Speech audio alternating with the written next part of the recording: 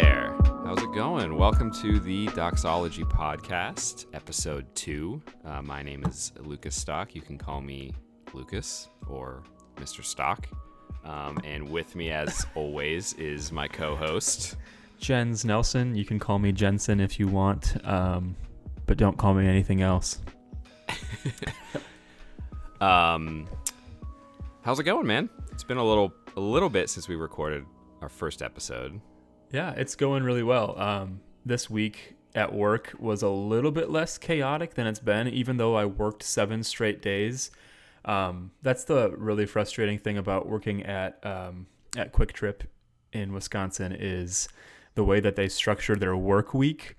And oh man, it's like, so it goes like Friday to Thursday, like that's how the calendar works. And so they can have me work Monday, Tuesday, Wednesday, Thursday. So that's 4 days in a row. And then the next work week technically starts. And then I work, Friday, Saturday, Sunday. And so even though it seems like, oh, wow, you worked 60 hours over the course of a week, I'm not getting any overtime because the week ended Thursday. So it's been just like super chaotic, and it feels like I'm constantly go. But I'm getting better hours, which means I have more time to sit down and read again, which I really appreciate. Well, that's good. What have you been reading? What's been sort of, this is kind of a little bit of a impromptu on the spot question, but I'm curious. Yeah. So it's a book called Re-Enchanting Humanity. It's a theology of mankind. That's the subtitle. But this guy, he wrote this book that essentially is exploring who we are as humans. And I think this is already getting ahead of the gun because we're going to kind of talk about this in this episode. But he essentially is talking about what it means to be human, how do we relate to God. And he starts all the way back in the beginning, why we were created, how sin came into the world. He has a chapter on work. So like, as humans, having a good theology of work, and that was like a really convicting chapter. He's had a chapter on like human sexuality, and that's about as far as I've gotten into the book. I'm about halfway done, but it's just like a really interesting read. He brings up a lot of really keen insights, but roots it and grounds it in Scripture, and reminding us that like our theology comes from revelation. We are not self-defined, but we have been given definition from God, from our Creator. So I don't know. It's something that in our day and age of people wanting to self-actualize and be the best of, the best Jens I can be, live your best life now. It's sort of a reorientation. Like it's called Re-Enchanting Humanity, and he's talking about how it's we've lost our enchantment, we've lost our ability to think about reality, scriptural realities, but it's not just scripture, it actually is reality. And sort of like to re-enchant that, to make it come to the forefront of our minds again. I don't know. It's been a really cool read. Yeah, sounds like it. Thanks. Have you been reading anything? Yeah, a little bit. I mean, I know I sent you some pictures like a month ago, however long ago it was, but I got a ton of books for Christmas, so I'm sort of slowly making my way through those. One, I'm gonna bring it up again later on in this episode, but the one that I'm the most far into it's called Transubstantiation: Theology, History, and Christian Unity by Brett Salkeld. He is a Catholic theologian, basically doing an ecumenical study of the history and theology and doctrine of transubstantiation, and he has a really interesting. I'm not too far into it, but I'm a little bit into it. He has a really interesting thesis where he's basically exploring the ecumenical possibilities of transubstantiation and how that doctrine can unite even Catholics and Protestants, where it has so traditionally divided, and I'm sure we'll get into that on a different day more explicitly and deeply, but it's been a really interesting read, and I really it's a little different in terms of what I was expecting it to be, but it's better than I was expecting it to be. And it's just such an interesting topic, so I was really excited to get into it. But I think both of these books sort of indirectly tie into Oh, for sure. the broader question that we're trying to get at today and that we wanted to devote this episode to.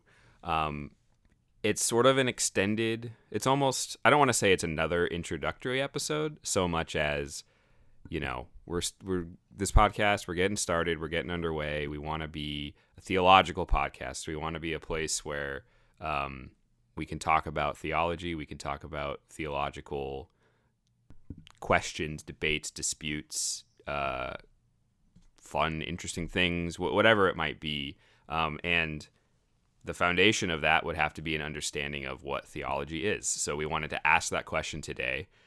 So we've both sort of done a little bit of thinking ahead of time, but we haven't discussed it ahead of time. So it's going to be It's going to be good. I'm excited. A real discussion about how we would each answer the question, what is theology? Right.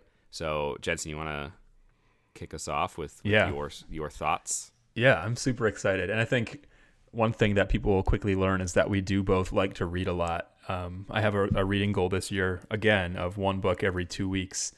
And so these things are always on our minds, and that's why we're probably going to be talking about them a bunch. And so to answer this question, I think it's like the overarching question for all that we do, not just in this podcast, but of life. Because if we're talking about theology, and as I'll get into it, the definition of theology is really important in not only who we are as humans, but who we are as Christians, as brothers, as friends, as whatever. I think it's pretty all-encompassing, as you'll see by my definition. So I thought it'd be appropriate to first start with, like, if you went into a dictionary, the definition you might find, just as like a way of like, this is how it's commonly talked about. So, I mean, just etymologically speaking, like what the word means, theology, theo coming from theos, which is the Greek for God. And ology is sort of like science, biology, sociology, like that's, it's sort of a science of God is what it could literally mean. But I think for me, that doesn't really do justice to what theology actually is. I mean, that's a very, very small definition, I think. And so when I saw that definition of the science concerning God, I had some thoughts that I wrote down about that. And so I said, the problem is that when we scientifically deal with impersonal objects, so like whether we're dealing with like dissecting a pig, dissecting, doing chemistry or whatever, like when we're doing that sort of like actual science, like the physical sciences, we're dealing with impersonal objects that we ourselves are taking the first step with, because those are inanimate, they're passive, whereas like we are the ones who are doing the action. We handle it, we examine, we experiment with them. But the problem is God is not impersonal or passive. So to say science, it's different, because when we think of science, we're thinking of experiments, we're thinking of, doing tests and equations and whatever, trying to get some sort of outcome. But we're dealing with somebody who is in a repeatable way that you can right. You can put in a box and do it over right. here, do it in exactly. that lab. And I think God obviously far transcends any of that. And so I also wrote down that only to the extent a being chooses to open up itself can we come to know it. Like, I can only know you, Lucas, as much as you're willing to divulge about yourself. The same is true in marriage. Like, if you're married, you'll know your spouse as well as they want to disclose themselves. Like, if they want to keep things to themselves, like their sin or their past struggles, obviously you're not going to know who they are fully to the fullest extent. And so I think that's helpful in this conversation of what is theology. Understanding that what can be known, so figuring something out about somebody or something, can only be known to the extent that that person or thing chooses to reveal of itself. So what we can know about God must come from revelation. So revelation is a very key word in talking about theology in my definition. And obviously there's general revelation. So that's the first thing that God did, was to create, because we know that God is eternal. He has always existed. And in himself, in the Trinity, had a unity, a love that, didn't need anything outside of himself. And it's not that he needed us to have anything more added to himself, but instead he wanted to reveal himself. He wanted to reveal his glory, his nature, his character. He wanted to have a people for himself. And so when we think about creation as general revelation, we know that Paul says in Romans that all humans are without excuse. Like, all of us are sinners. All of us fall short of God's glory. But the reality is that when we look out into the world, when we see the trees, when we see the birds, when we see the atoms, the molecules, when we think about like how the human heart, how the human brain, how these things work, it is all evidence of a creator. And we are without excuse because God has revealed it to us. His invisible attributes, namely his divine power, have been, clearly perceived ever since the creation of the world. So all people of all times in all places are without excuse. And so like general revelation, as we know, can only go so far because birds don't tell us about like, what is God's name? Is he triune? So there has to be something more. So general revelation is like step one, but step two is special revelation. So that's that part about only to the extent a being chooses to open up itself can we come to know it. So in Scripture, God has chosen to reveal himself in a certain way, in different times, by various means, like through a donkey, by the words of a man. He that's what the author of Hebrews says at the beginning of Hebrews. At various times and in various ways God spoke to our fathers. And so that's step two. Is there's general revelation, step one. Step two is special, where it's God's revealing of himself. And as we know about Scripture, it happened over thousands of years. It wasn't like, boom, here I am. This is everything you want to know. And even now, we can't exhaust an infinite creator. We're never going to know all that there is to know. And so what I sort of boiled this all down to is this. So this is my very concise, but like massively it has massive implications. So my definition of what is theology is this: the revelation of reality. The revelation of reality. And so I'll unpack that a little bit, what I mean. So again, I'm sort of using Paul in Romans as like a big thrust for my argument, because he says that all people are sinners and we are without excuse. We should know better. And in fact, like, God has shown himself in the world. It is evident that there is a creator. We might not know it's Yahweh. We might think that it's, Buddha or Allah or whatever. But like, God has revealed himself in nature, so we are without excuse, which means that we should be searching for, in a way, this creator. How do we find him? How do we come to know him? And so in Scripture, in the Bible, in the 66 books that make up the canon of Scripture, we find, sure, the science concerning God, but more than that, it is a revelation of reality, because in Scripture, and only in Scripture, do we see ourselves as we truly are. And only in Scripture do we see God as he truly is, because apart from Scripture, people have all kinds of ideas about, like, this is what I think God is like, this is who I think he is, or she, or it, or however you want to conceive of your God. And humans, as I was saying about when I was reading the book that I'm reading, humans have this idea that we want to self-actualize. We want to create our best life. We want to choose who we are, how we act, what we eat, what we say, who we have sex with, whatever. When in reality, again, reality... And what I mean by reality is like the true nature of things, how the world works, how it operates, what we were created for. At its core, theology. When we study theology, what we're doing is we're having reality revealed. And so, like, from the first page of Scripture, what's the first words of Scripture? In the beginning, God created the heavens and the earth. That's a pretty big theological statement. To say that the world wasn't created in a big bang, it wasn't just random chance, but God, whoever this God is, we're going to come to find out, but God is the one that created it, and here's how he created it. Sure, it doesn't spell out the exact scientific formulation for how he created gravity and matter and how he spoke everything into creation out of nothing, but the reality stands is that God is the creator. And so, like, that's your, step one into everything else that comes. But I thought that was, like, when I realized that, like, as I was, I read some systematic theology, I read some biblical theology, I read some other stuff in preparation to try to figure out, like, a good definition of what theology is.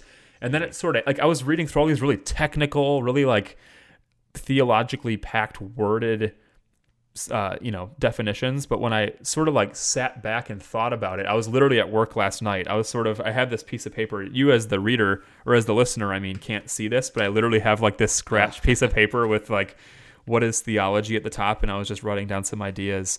And when I had the thought that theology is a revelation of reality, I was like, wow, that's like a really insightful, not to like toot my own horn or anything, but like it's a really, I think, a keen insight into what theology is. Because when you think of theology, whether it's a theology of mankind, whether it's a theology of sin, whether it's creation, whether it's end times, whether it's angels or demons, or even just theology proper, like whatever it is, when we're talking about science concerning God, words about God, at its core, it is a revelation of reality. Because again, we can only know God to the extent that he wants to reveal himself, which he's done in creation and through his word.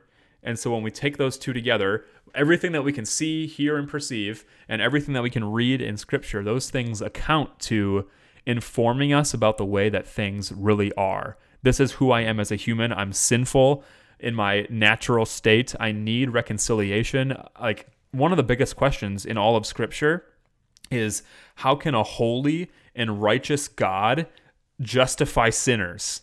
And obviously, as you know, we'll get to eventually, is it's in the cross. Like, on the cross is where God is both the just and the justifier. But apart from the cross, I mean, the question is like, you could almost imagine like Satan going before the throne and being like, looking at David and being like, what is he doing here? Why is David here? I know David's sin. I know what he did. I know what he's guilty of. And Satan almost asking like, God, how can you still be holy and just and have this guy here? And all these things, again, it's revealing reality. And I think that's so cool to think about, because as we go to church, I think sometimes we think about it as maybe like another social club or a place where we, learn about who God is and we sing a couple songs. And like, to some extent, like, I agree with that. But if you start thinking about it in terms of a revelation of reality, it changes your life, because it changes your reality. Like, when you start seeing yourself for who you actually are and what you were created to do and who you were created to be, that obviously changes how you live. So, I think the only other thing, go ahead. I just want to jump in, like the way that it changes everything, going back to even just in the beginning, God created, like, to sort of use that as an example of what, like, how does that aspect of, the Scripture an example of the revelation of reality? Is it, like you said, it teaches us that everything came from a person named God who somehow by his word created everything. But it also, we're learning something about God, about what he did. We're learning something about how he did it. Maybe not everything in that first verse or sentence or chapter. But then we're also learning something about the world that we engage with every single day. The physical world, it had a beginning. It came, from this God. So he has some kind of relationship to it. Maybe that's a close relationship. Maybe it's a far. But there's this connection between God and creation. We don't know exactly what that is from that verse, but we know that there is that connection. And like what you're saying, we're going to participate in a church service worshiping that God. We're participating in a community centered around that revelation of that God. And obviously, if you just had Genesis 1:1, I don't know what we'd believe or what we'd be doing every Sunday. We probably wouldn't be doing anything every Sunday. But the point is, all scriptures God breathes, useful for teaching, rebuking, correcting, training in righteousness. And that doesn't just mean, we can fill out our check boxes and have all the quote unquote right answers, because obviously that's not the case to everything in our own terms. But what we are doing is we're holding a book that is being, or has been and is being, I guess you could still say, given to us to reveal reality. And that reality extends to, who am I? Who is God? What is this world? Who is my family? What is right? What is wrong? Like, any question you can ask, not that it will be, explicitly answered in the pages of Philemon or Habakkuk or whatever, but the best books of the Bible. it is theology. It is this revelation that God has given to us about reality. Right. That even if it's not giving us the easy peasy, black and white answers we might look for, that is what is informing us of reality by the one who has created and sustains and defines our reality. Right. And so that means it's going to be, like you said, changing who you are and what you think about everything. Right. Because it really is getting at, I like your definition because it's really getting at the sort of the fabric of, I want to say life, but it's even bigger than that. I want to say reality, but it's in the definite. Like I'm trying to think of a bigger word than reality, but like, it's getting at the nature and the fabric. Everything. Yeah. Yeah. The essence of everything is, and that sounds maybe a little out there or confusing. And I'm sure if there'd be, different ways to express that, but I think that that is what we're doing when we're talking about theology. We're not coming up with the essence of everything, but what we're talking about comes down to what you're saying, the revelation of reality itself. And right. And we don't get to define that revelation or define the terms of it, but that's what I think you're getting at, is that theology is joining in that conversation, the topic being that revelation that God has given to us. Right. And I think the only other thing I wanted to say is that sometimes I think we sort of make theology an academic discipline, especially you and I coming from, Moody Bible Institute or just, Bible colleges in general. There are theology majors. And I think we sometimes institutionalize it, no pun intended, thinking that there's only like this subsect of humanity that is like, we're theologians. I'm a theologian with my my suede jacket and my elbow patches or whatever. When again, in reality, keep using that word, as R.C. Sproul famously said, everybody's a theologian. And he probably wasn't the first to say it, but he wrote a book about it, that you and me, our moms, our little siblings, our big siblings, the neighbor next door, even if they're a complete heathen, living for the world or whatever, everybody's a theologian because everybody has a conception of reality, even if it's wrong. And that's why I think, maybe to even add just a little bit more to my definition, is a revelation of actual reality, because people live in their own realities. It can be delusional, it can be artificial. We literally have a thing called virtual reality. It's fake. It's not real. Though a lot of people see it as like, this is what is real. It's like that whole question of the Matrix, what is real anymore? But when we're reading scripture, when we come to God's word, when we talk about these things at the core, when we're doing theology, I think like I said, it's a revelation of reality as it actually is, not as we want it to be. Which is like a humbling thing, and it's not easy to recognize. It's not easy to recognize how sinful we are, or how broken, or how in need of a savior. But there's definitely some comfort found in the fact that there's a God who has chosen to create, to sustain, to reveal, to love. But yeah, I think there's probably a lot more that I could say, but I think I would rather hear what you have said for your definition, because I'm very curious to see what you wrote. Yeah, it's funny. I as you were talking, I was looking over my own, handwritten paper, because I also didn't have my computer on me when I was thinking about it. But I feel like we kind of approached the question from very different angles, and it's not because I see anything wrong or not wrong, but anything I would disagree with in what you've said. But I almost get the sense that my approach was kind of to hash out what it means to do and engage in the science of God, the sort of ology part of theology, and I was a little less focused on sort of the what's sort of behind theology, what's sort of the why behind theology, which is, I think, not to put words in your mouth, a little more the angle your definition seemed to hit. And And I think maybe what I mean will become more clear as I go on. But I wanted to start out with the quote, which I didn't realize it was Sproul, but I got it from my theology professor at Moody.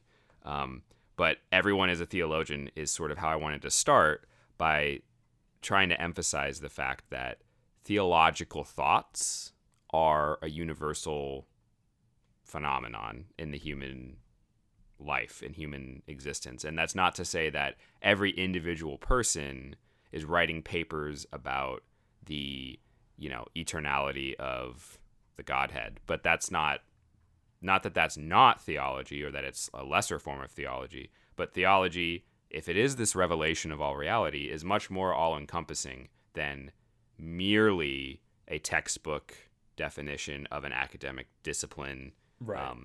And as you know, I'm going to touch on this a little bit later. I'm not, and I know neither of us are poo-pooing academic theology or trying to say that it's not important or that it's less important. What we're trying to say is that theology is bigger than an academic discipline. Agreed. And I would say that the academic practice of theology, it's a little bit of a tangent, a little bit of a rabbit hole, but the academic practice of theology, in my opinion, is not just important and good and helpful, but I think it's vital, because not everybody has the resources or time to devote, large portions of their life or their entire professional life to having really important debates and discussions on theological questions. And I mean, you look back to the great ecumenical councils that gave us the foundational documents of what is Trinitarian theology and what is Orthodox Christology, and not everyone back then were bishops of the church meeting in council, but that's not a bad thing. That's just the way that the body works. Right. But without those bishops who could meet in a council and hash out, on the shores of Nicaea, what it meant for God to be Trinity, the church would be in a lot worse position. Right. I think that's part of I think that's part of God acting in human history, is like establishing people who have a keen knack for this sort of thing, though. Just like with anything, like everybody is gifted in certain disciplines. And like you said, without people like R.C. Sproul, without, theologians like Kevin Van Hooser or, Robert Latham, or even like Wayne Grudem, like without these people, like you're right, where would we be? Like we need some sort of direction for the everyday common layperson. I mean, even pastors, especially your pastor on Sunday morning, is a theologian, and that should be like one of the forefront things that guides their ministry, is recognizing that they have a special role in communicating reality. Sorry to interrupt. Yeah, no, thank you. Definitely don't need to apologize. And also, to sort of get into a little bit more of the meat of where I wanted to go with my definition, the other reason I wanted to start with everyone as a theologian is not so much to draw distinctions between academic theology and sort of the rest of theology, but that if theology is just an academic discipline, that is, kind of a silly statement, and it's also kind of an intimidating statement. Like, oh, I'm supposed to be a theologian, so I'm supposed to like write books and read, ancient Greek and stuff like that. But the reason that I think everyone is a theologian is a helpful and a true statement is because the way that I would, condense down the gigantic question, what is theology? If I was going to come up with sort of a super basic summary definition, mine would be, what is theology? It is to speak about God. And that comes theos, logos, that's another sort of, I think, way of approaching the etymology of the word theology. Right. But it also is sort of what we're talking about. If someone is doing theology, quote unquote, they are speaking about God. And that could mean they're talking about the end times. They're talking about creation. They're talking about the Trinity, like all those things that we went through before. It encompasses a lot of sort of subcategories or categories within it. But so if theology is speaking about God, the rest of my sort of thoughts and musings I had when I was thinking about this is sort of what does that mean in terms of how should we go about doing that? Which is why I say I sort of focused more on what you described as the science of God. I'm sort of a lot of these have to do with how does one do theology. So I'm kind of glad I ended up going second, because I almost feel like I said, we're sort of answering different sides of this question. So speaking about God, if that's what theology is, that there's lots of questions with what does that mean, and I wish I knew exactly where this came from. I remember it in like first year theology at Moody. I think it might have been Thomas Aquinas. I don't know, but the idea of faith seeking understanding is probably something that a lot of people have heard, and if not, that's fine. It's somewhat self-explanatory in terms of our purposes here. Of theology begins in a place of faith. If we're talking about Christian theology, I know I just got done saying everyone's a theologian, even people who don't believe, but to do theology in a Christian way, the way that we would strive to do theology, you're starting from a place of faith and you're seeking understanding about that faith.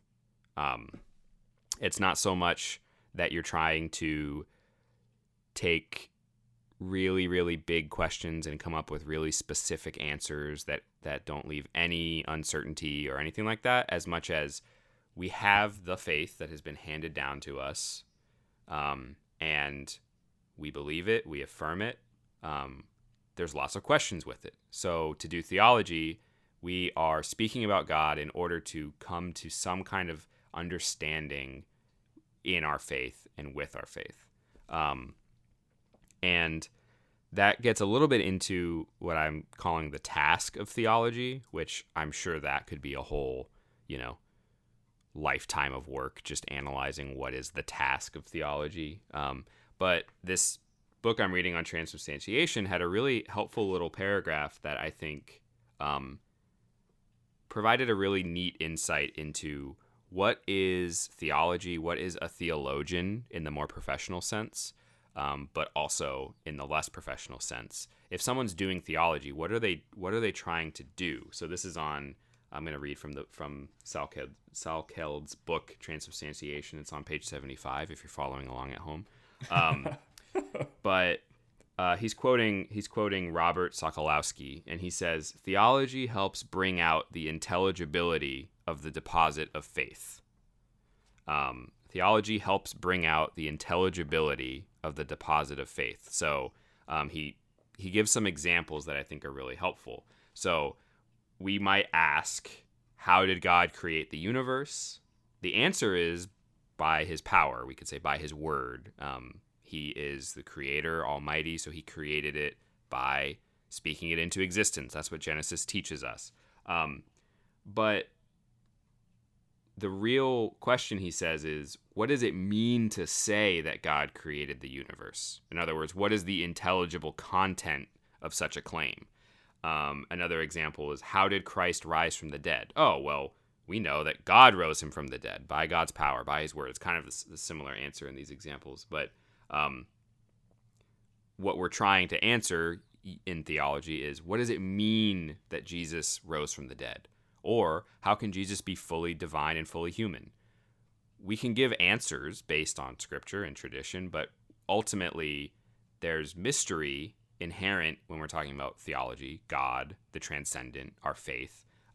And so I think thinking about the task of theology or the theologian, whether that's the professional theologian or just your average everyday churchgoer, the theologian, again quoting Salkeld, the theologian can identify the intelligible content of any claim of faith that you're particularly talking about. And I think that gets at this idea of faith-seeking understanding, this idea of speaking about God for the purpose of coming to not all of the answers this side of heaven that we might want, but coming to a place of understanding in our faith, whether we're talking about transubstantiation in the Lord's Supper, or we're talking about creation, or we're talking about, am I justified before God? Does Christ's work matter for me? Am I saved? These even more existential questions like that, or more painful questions like, why is my brother not saved? Or what does that mean that my brother doesn't confess Christ? What does that mean for him eternally? These really hard questions, or even just big confusing questions like, what does it mean? Like the example of, what does it mean for Jesus to be fully divine and fully human? We can go in a million different directions, and I think that the core of what a good theologian is trying to do is she is trying to bring out the intelligible content of our claims of faith, whether that's this or that claim of faith. And I think that that's a good way, a helpful way of thinking about what theology is supposed to do. And then also, I think it helps orient us to how are we supposed to do that, because we're not here to beat each other over the head with what we think is the right answer. We're not here to condemn others who disagree with us on our theological opinions. We're not here to, make our little camp and seclude ourselves from everyone who's outside of our camp. But we're people of faith seeking understanding. We're trying to speak about God. We're trying to bring out, what does it mean to say X, or what does it mean to confess Y? So I think that that's how I would sort of want to define it, is to speak about God specifically in this way of faith seeking understanding. And then I had a few specific claims that I wanted to make about theology. But before I go into those, is there anything that you're thinking, Jensen, in response to that? Any disagreement, challenges, additions, anything you think I should add? No, I was just thinking initially how I really like the direction you did take that, because I went so broad in my definition, I feel like, and you, I think, made it more narrow. Like, you brought it to a more concise definition, which I really like. And I think one of the things that we're often guilty of in speaking of theology and speaking of these things is that problem of the difference between an academic discipline and it being something that everybody can do. And I'm like thinking out loud here a little bit, but I like, what was your exact short definition again? Speaking of God? To speak about God. To speak about God. Right. And I think, it's definitely helpful when considering, the question of what is theology, because we're not philosophers in the sense that we're just trying to think of some existential greater being, or trying to figure out the initial cause or whatever. We're not philosophers. Like I think there is an understanding that we're rooted and grounded in a historic and orthodox Christian faith. And so that's sort of like a part of the definition that is just sort of a given, that this is a Christian faith, a Christian reality, a Christian theology. And when we're speaking of God, we're speaking of, first of all, a being that is far greater and transcendent than we are, someone whose ways are not our ways, whose thoughts are not our thoughts. He's outside of time, he's eternal, like all these things. And so when we're talking about him, we have that caveat of being the creature and him being the creator. And in his love and his grace and his kindness, he has chosen to reveal who he is, if not in fullness, at least in part. And right now we know in part, but one day we will know fully when we see him face to face, that sort of thing. But here and now, as we try to figure out, what are these words about God? What does it mean to study him? What does it mean? We're not just trying to reach the end of, the end goal isn't just knowledge. I don't want to just have a head puffed up with ideas, but I want to have a heart that is changed and transformed, and one that is devoted to worshiping and glorifying and honoring my Creator. And so I think that's a big a big caveat that when we do this, it's not just for the goal of, look at, I have another academic degree, or look how much information I can recite at, the dinner table, but has it led to my heart being transformed? And I think one of the things I did forget to mention in my part, I'll say real quick, is in doing ministry. I mentioned last time that I was a youth pastor for a year and a half or so. One of the things that drove what I did was 3 words. And I know that sometimes people have used the 3 words head, heart, hands. I sometimes feel that that's too simplistic. And so I had theology, liturgy, biography. And what I meant by those 3 words is theology. Again, what is theology? Theology, what we know about God. So that revelation of reality, what we can read in Scripture, what we know from creation, changes how we worship. It changes our liturgy. It changes our devotions, our wants, our desires. It changes all those things. And that, in turn, changes our actions in the world. So like biography, who we are, and like that idea of head, heart, hands. When our head has a true knowledge of God, it changes our hearts to have a true love for him, and it changes how we act in his world. And so that's sort of like keeping that in mind too, that what we know leads to worship. Theology leads to doxology, which, obviously is why we named this podcast the Doxology Podcast, is because in doing theology, we're not trying to better ourselves for the sake of knowledge, but to know God more. That's just one of the thoughts I had initially. Yeah, and I really like that sort of those 3 categories, however you want to summarize them or explain them. Another thing that I've heard in the past is orthodoxy, orthodoxy, orthopathy, orthopraxy. So right doctrine, right belief, right worship, right pathos, like feelings, emotions, affections, right praxis, right action, behavior. Right. And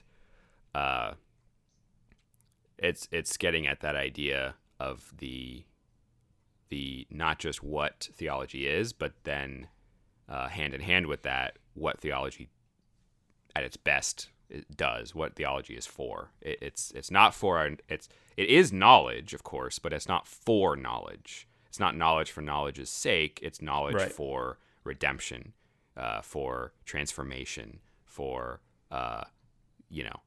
God's desire and love being not just filled into our own lives, but then outpouring into those around us. So I think that's really, really good. Yeah. Did you say you had something else you wanted to touch on? Yeah. So Okay. I wanted to. I felt like these things were important. They were a little like disconnected from a definition. So I figured I would just tack them on, into my little section. But I had a little heading for claims. I basically want to make these 3 claims about theology. So.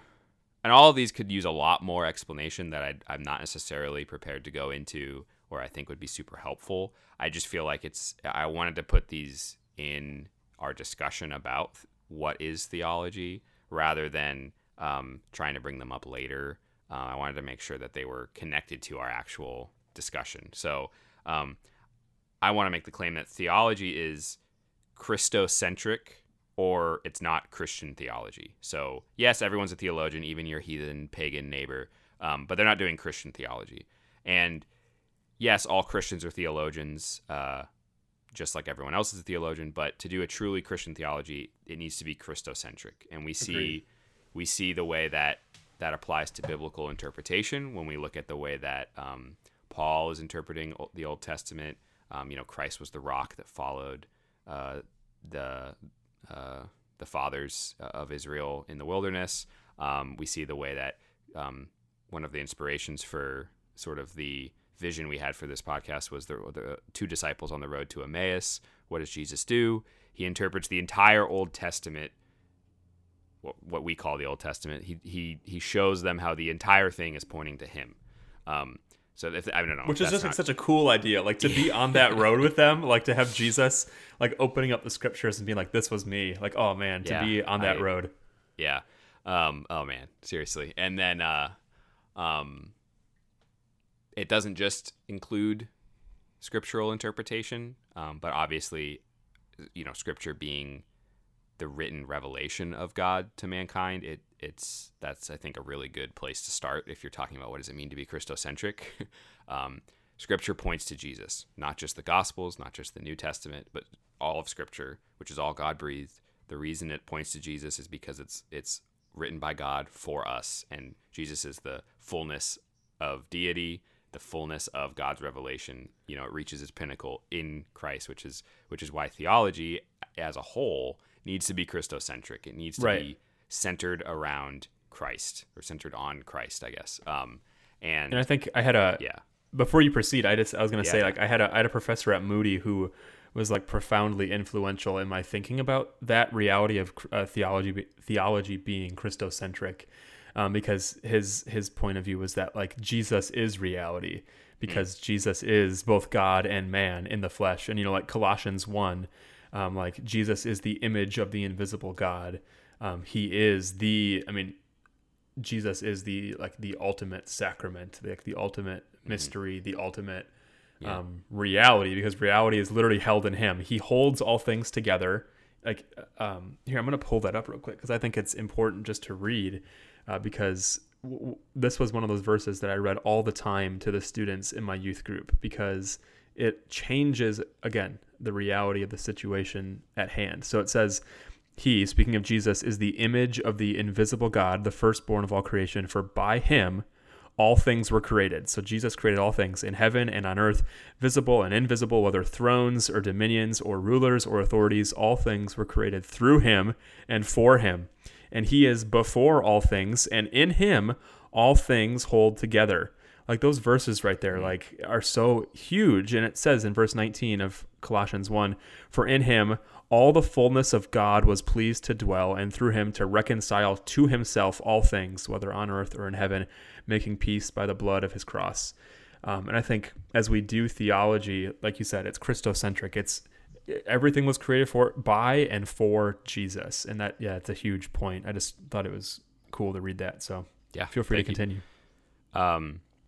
And another thing I want to say, which all of these are tied together in a variety of ways, and they're tied together to the rest of the things we've said in a variety of ways. But they're just, like I said, sort of bullet points that I felt were really important to specifically hammer out. So another thing I wanted to say is that theological truths are always connected to life. So you can sort of abstractly think about, Trinitarian relations to each other in a way that is very abstract and disconnected. But even if that's not how you're doing your theology, or that's not the way you're speaking about God, that's not the way you're thinking about the revelation of reality, the truth is it is the revelation of reality. It's not just a revelation. And it is speaking about a God who entered into our world, not just created it, but became incarnate. And so all of these truths that we can think about, which we need to think about abstractly at times, but we need to also remember that they're all connected to life, always, all of them. Because Christianity is an enfleshed faith. We worship an enfleshed God. The reason that our everyday, mundane lives are touched by theology, whether we're conscious of it or not, is because of the sacramental nature of reality. The sacramental idea that, physical matter can communicate something transcendent. That there is in a sacrament, you have an outward sign, an outward visible sign of an inward and invisible grace. And Jesus, as you mentioned, is the ultimate example of what a sacrament would look like as the incarnate second person of the Trinity on earth. And all of that shapes all of theology, because that's the God we worship, and our faith is enfleshed. We are enfleshed people. We are spiritual beings, but we're not disconnected from our physical bodies, obviously, even if we might want to be sometimes. That's not the way that we were made, and there's nothing we can do about it. That's sort of a more theological explanation for the idea of theology being connected to life is that there's a very good reason for that. It's because everything is connected in terms of who we are spiritually and physically and mentally and emotionally, and what we believe and what we do has a connection because we are, connected. We're spiritual beings that have bodies, and God communicates to us sacramentally. He is a transcendent God who gave us a book. Well, a lot of books, but you know what I mean. And he communicates to us in worship services. He communicates to us through bread and wine and water and other people. Like, he is, the God who empties himself and takes on the form of a servant.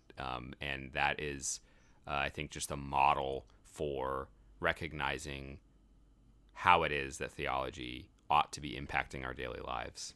And then this one is a little bit, this might warrant, we can talk, it might warrant an episode in itself at some point. I'm not really sure. There's a lot to be said. I don't know how much we have to say on it, but theology is primarily a task of the church.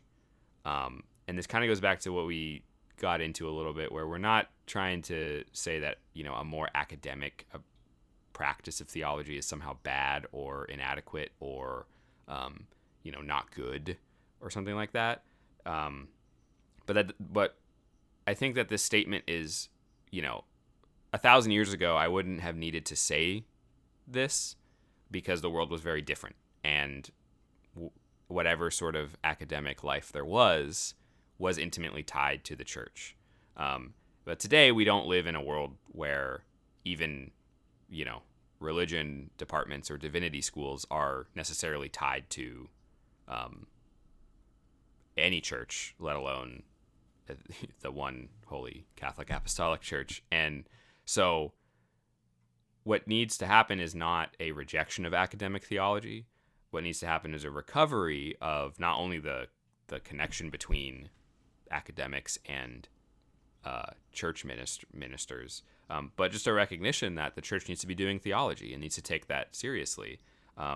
Teaching the people of the church, discipling the people of the church, witnessing to what it is that Scripture reveals about Christ and what he's done and who he is. That's all theology, or I should say that's all theology being put into real life ministry practice. For sure. You don't get the right action. You don't get the biography being transformed unless you pour in to the head. You give the people, us included. I'm not trying to say that I'm somehow separate from this. We don't grow into people who do and think and feel the way God does unless we are being poured into with the knowledge and the word of God, which comes through theology. Not again, theology connected to the church, connected to life, connected to the word. And I just think that it's important to highlight that, to not to pit the church against the academy as much as to recognize the importance of the church living into the fullness of her task, which includes theology, and ought to be taken seriously and done in a way that goes hand in hand with the more technical, professional, academic theologians who need to be doing their work in conjunction with the body of Christ. Right. And I think that sort of hit at something I mentioned earlier about your pastor should be a theologian, because even R.C. Sproul was a pastor. In my opinion, every theologian, like when we're talking about the academic side and the discipline of it, should be a pastor, because or else it's divorced from its context. So I really like your point about it's done in the church, because to do theology outside of the church is to do a grave disservice to it, because you're ripping it from its essence, from its home, from its foundation, from its proper place. So I really like, that's a really keen insight, that theology is done in the church, for the church, by the church. So that's a good point. So that kind of wraps up what I had sort of thought about in terms of these of important claims I wanted to make, and so just to sort of, I guess recapitulate, reiterate what we've gone over.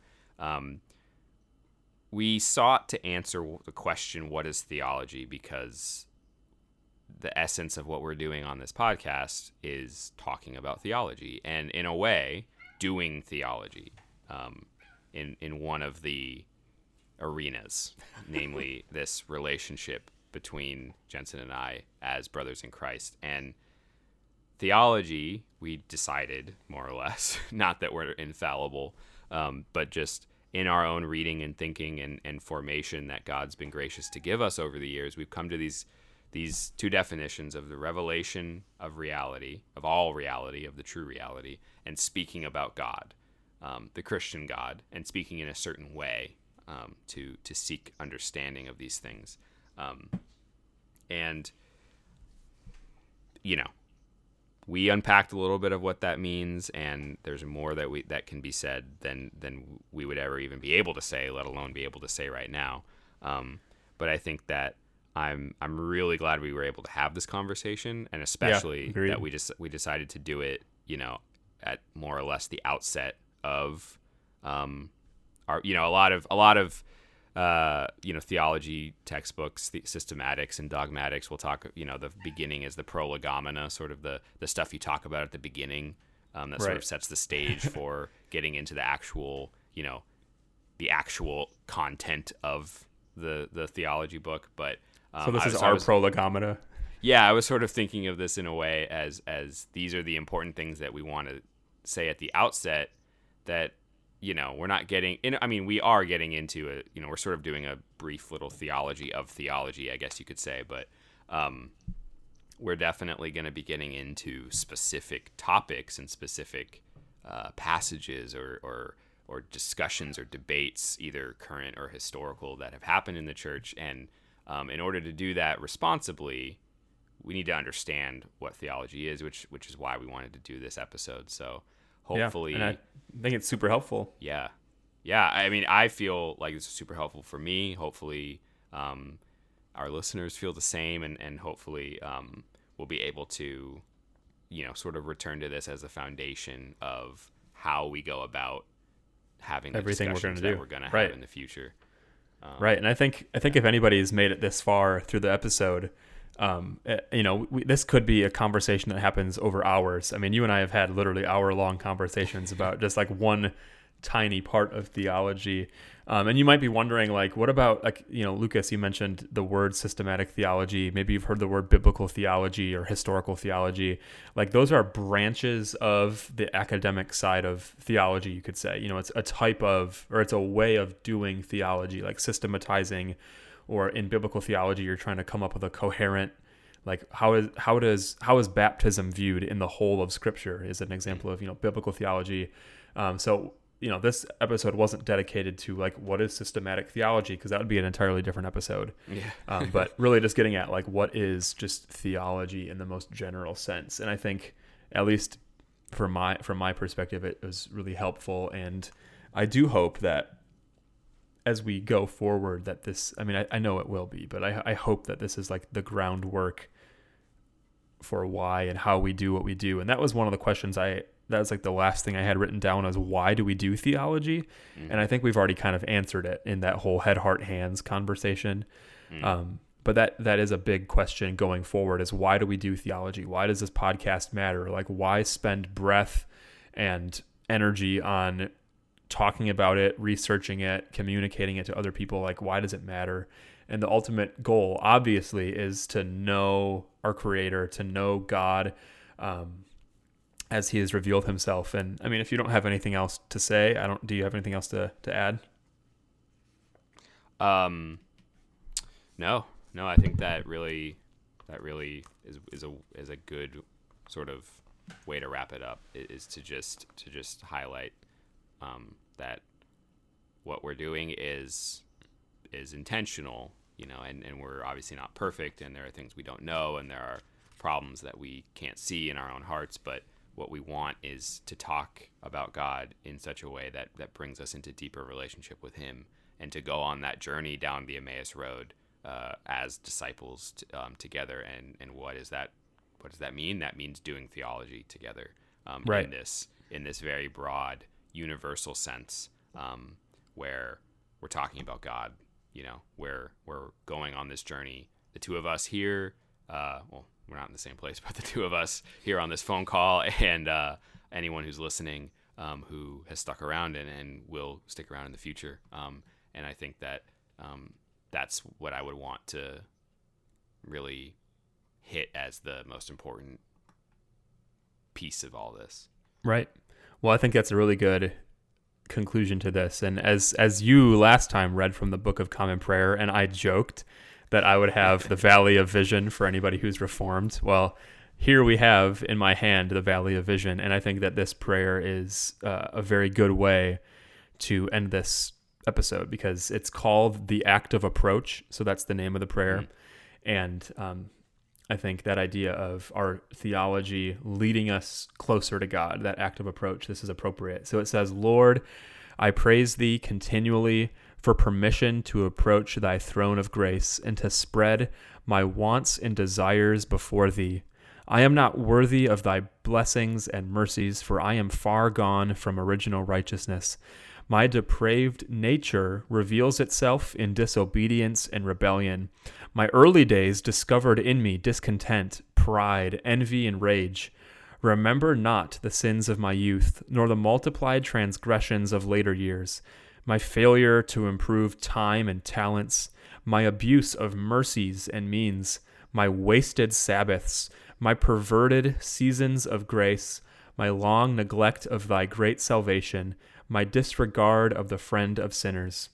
While I confess my guilt, help me to feel it deeply, with self-abhorrence and self-despair, yet to remember there is hope in thee, and to see the Lamb that takes away sin. Through him may I return to thee, listen to thee, trust in thee, delight in thy law, obey thee, and be upheld by thee. Preserve my understanding from error, my affections from love of idols, my lips from speaking guile, my conduct from stain of vice, my character from appearance of evil, that I may be harmless, blameless, rebukeless, exemplary, useful, light-giving, prudent, and zealous for thy glory and the good of my fellow men. Amen. Amen. So, I thought that was a really good prayer to read. And I think we didn't mention it, but I think we'll probably close every episode, alternating between the Book of Common Prayer and the Valley of Vision, because one of the really important things about prayer, it's not just, that we're communing with God, but when we read prayers, it's almost teaching us how to pray. It teaches us how to order our affections, our desires, our wants, our needs, our confessions. So as we do that, I think it's just appropriate to just close with a prayer from the past. Was written by somebody, probably hundreds of years ago, who, and this is the last thing I'll say. I'm sorry, this is totally unplanned, but that was one of the things in the Theology liturgy biography, is in the biography section, understanding that our Christian faith isn't just here and now. It's not just what I'm doing in 2020. But that this Christian faith has been handed down for thousands of years, and for thousands upon thousands upon thousands of Christians have come before us. And so I used to do this thing called Christians of History at the youth group, where we'd take 15 minutes to explore someone from the Christian faith in the past, because even if it was I talked about St. Augustine, Jonathan Edwards, Dietrich Bonhoeffer, people like that, what did it look like for Dietrich Bonhoeffer to be a Christian in Nazi Germany? He had sin, he had struggles, he had a life that is similar yet different to ours. And how did he persevere and endure through his situations? And I think it's really helpful to have that frame of mind, because like you said, theology is for the church, but it's also in all places, in all times. Because we're not just the here and now, but the people, the one body is constituted of both the living and the dead. So that was really, I don't know, I like that prayer a lot. So yeah. Any final words?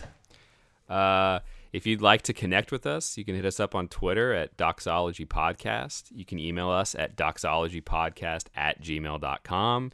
And coming soon, there will be an Instagram, probably. Yep, we're working on it.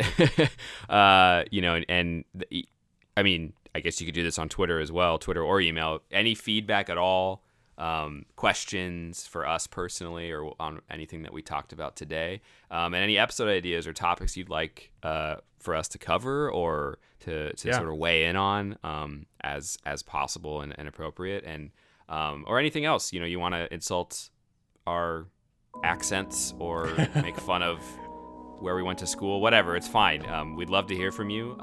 Again, that's at Doxology Podcast or doxologypodcast@gmail.com.